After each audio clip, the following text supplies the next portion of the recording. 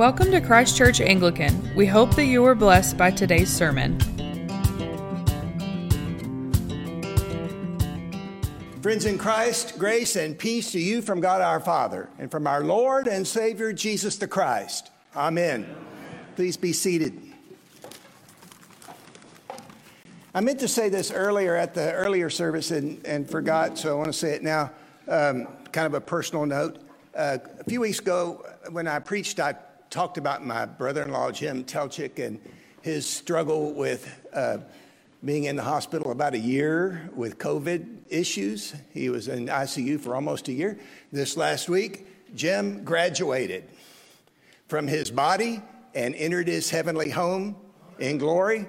And so we give thanks to the Lord our God for Jim and for his faith that makes that possible, and ask a blessing on my sister Lisa and her family as they grieve. So thank God for Jim Telchik. And thank you for that. Do not be anxious about your lives. That's what Jesus says. I mean, it's kind of easy for him to say, right? I mean, he's God and all. And we're not. And we have some real issues to deal with down here. Don't we? We do. I mean, our politics are a mess. There's inflation now. There's COVID-19. Never seems to end. The stock market, who knows what that's going to do. Gasoline is $3 a gallon or more. Our supply chain is disrupted. I don't really know what that means totally, but it sounds scary. No wonder we're anxious. No wonder we're anxious. You know, anxiety is debilitating, isn't it? Anxiety is debilitating. Anxiety is real fear over something that hasn't necessarily happened yet, right? Hasn't really happened yet. Anxiety usually happens for believers when we take our eyes and our focus off of Jesus and really just look at the world as it is around us every day, through our own eyes and not through the eyes of Jesus. We lose sight of the one who holds our future, and we start thinking and focusing on all the dangers, toils, and snares that are out there in the world every day. That's how anxiety comes. And as we focus on all the bad things that could go wrong, our thinking and our feelings respond to that, even though it may not be happening. And so that's what you call anxiety. My mom, God rest her soul, was an anxious person.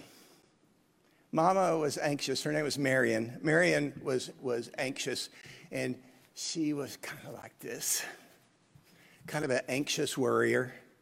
And whenever we would go to see her down at Corpus, where she lived in that area down there, I tried not to tell her too soon in advance that we were coming, because she would worry the whole time. She'd worry about the weather. She'd worry whether or not it was going to be safe to travel. She'd worry about the car. She'd worry about the traffic, because we had to go through San Antonio. She didn't like that. She didn't want to drive in San Antonio. She worried about whether her house was clean enough. And then she worried about the food, whether it was like the right food and whether she had enough of it. Mom was anxious, and anxiety is debilitating. It robs us of our joy of life, robs us of our peace, and it keeps us from experiencing the abundant life that Jesus wants us to have here in this life today. Not just in glory, he wants us to have peace today. So it's in this context, Jesus says, do not be anxious about your lives. Thankfully, he doesn't just leave it there. He gives us the way to do that, to not be anxious. He says, don't be anxious. Instead, seek first his kingdom and his righteousness. That's how you avoid anxiety. And I have some ideas for us today about how we can go about in our everyday life seeking the kingdom of God. First of all, you can seek the kingdom of God by looking back. Look back. So much of our faith is about looking back, isn't it?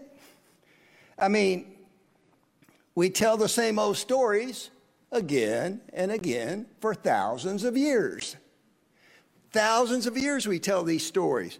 Stories of Noah and the ark, stories of Moses and the Red Sea, Daniel and the lion's den, David and Goliath, the prodigal son, the good Samaritan, feeding the 5,000, the cross, the open tomb. We look back on these stories because they remind us of who our God is, and we find faith in that. We find faith that as he was, he is now. And he is with us just like he was with them when those stories were happening. He's with us today. He's the same yesterday, today, and forever. You know, when Moses was with Israel in the wilderness and God would speak, we heard that this morning in the Deuteronomy passage. When God would speak to the children of Israel, God always started out reminding them who he is. Did you hear that this morning? I am the Lord your God, he said before he spoke. I'm the Lord your God, the God of Abraham, the God of Isaac, the God of Jacob. That's who I am. Remember me? I'm the God of those guys, and I'm the God of your guys today. I brought you out of the land of Egypt, and I brought you out of the house of slavery or the house of bondage. That's who I am, and I'm with you today. Look back and remember, find faith and find peace and find reassurance for today by looking back. How would God address you today if he was going to speak to you like he was speaking to the children of Israel there? If you're anxious, look back and remember, God might say to you, I'm the Lord your God. I'm the Lord your God. Remember me? I am the one who brought you through that surgery that time. I'm the one who is with you in your struggles in life.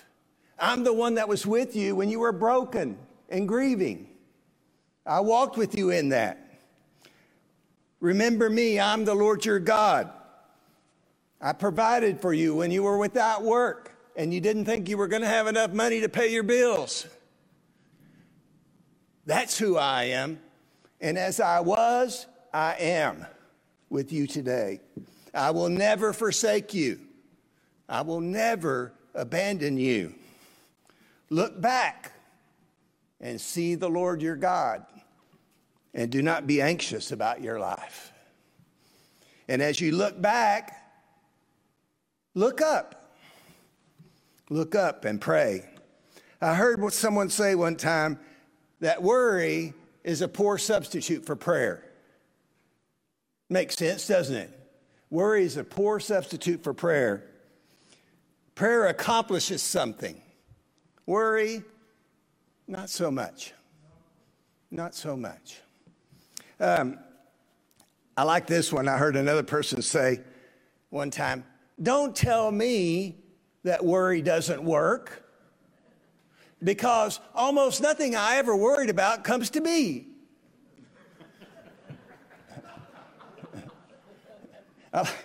I like that one.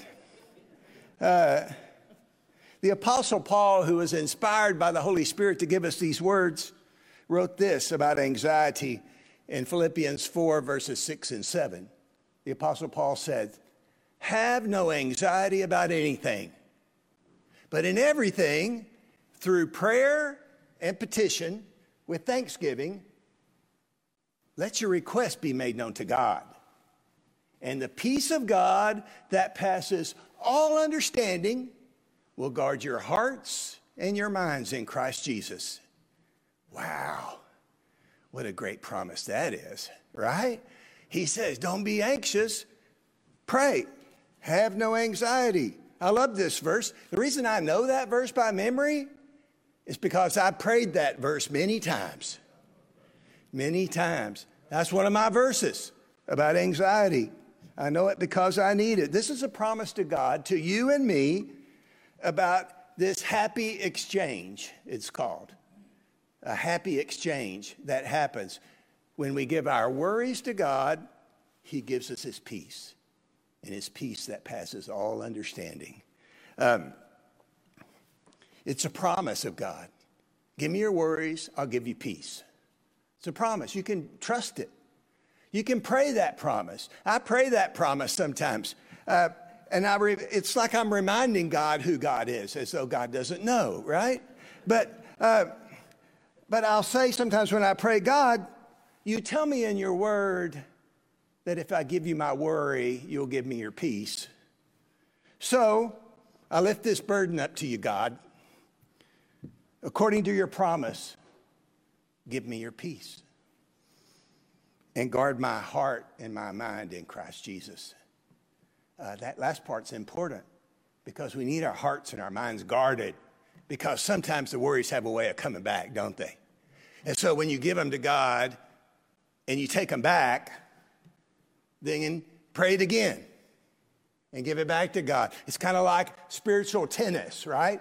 It's like you keep giving the worries back to God. And when they come back, you keep giving them back to God.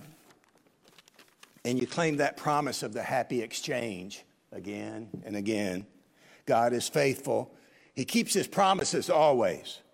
When you're worried and anxious, look back, but also look up and pray. And do not be anxious about your lives. Finally, when you're anxious, look around and give thanks. Sometimes when we're in the middle of an anxiety storm, we get so focused on the storm, we lose sight and forget about the blessings of our lives that surround us every day. They're all around us. Thanksgiving Day is this Thursday. There's so much more to it than just football and turkey and dressing, right? I love that Thanksgiving Day comes on Thursday. It's better than coming on Sunday because, we're supposed to be giving thanks on Sunday every week anyway, right? Thursday's like in the middle of the week. It's like, time out, people. Time out. Sit down with your family and be thankful, right? I mean, it's such a blessing. It comes that way. Be thankful. Be thankful for the many and various ways that God the Father provides for you, watches over you, feeds you, heals you, comforts you. Be thankful in those things. I love what Jesus says in this passage in Matthew. He said, God the Father, he clothes the lilies of the field. God the Father feeds the birds of the air. How much more value are you to him than they? Wow. God has proven this to us, hasn't he? Our value to him. He really loves us a lot. I'm not sure what he sees in us. But he loves us. Amen. He loves us. He's proven it to us by sending his son, his only begotten son, to die on the cross to pay the debt for our sin. In the midst of the anxieties of the world today, there's much, much to be thankful for. Look around and give thanks. Giving thanks refocuses our hearts and our minds to the God from whom all blessings flow. Thanksgiving, and every day, look around and give thanks. And do not be anxious about your lives. Isn't it amazing how much he loves us? I mean, it is so amazing how much the Father loves us. So great is the love the Father has for us that he would call us his children. That's in 1 John. We tend to focus on the big things of God, the big blessings of God. Sometimes he died for our sins, right? Thank you, Lord, for that. That's the biggest thing. He's prepared a mansion for you, a home for you in heaven. Thank God for that. So thank God for the big things of faith, but also for the small things, right? Thank God for the small things too. I love it that God loves us so much that he cares about us being anxious. He says, don't be anxious. I've got this for you. I've got your future. Look to me and don't be anxious. He doesn't want you worried about life and about future, about where your hope is going to come from. He wants you to experience his love, his joy, and his peace today. He wants you to experience it right now. So if you're burdened today by anxiety, give this a try, would you? Seek his kingdom and his righteousness. And you can do that by looking back and remembering all the ways that he's been with you in the past. Look back, look up, and pray that promise of the happy exchange. Give him your burdens and ask him for his peace. And then look around and be thankful. There are many things in this life to be thankful for. The Lord is with you. He loves you. He will never leave you. He will never, ever forsake you. These are promises that he has made to you. So do not be anxious about your lives. Amen. Thanks for tuning in. For more information, feel free to visit us online at ccanglican.com. We hope you will join us again soon.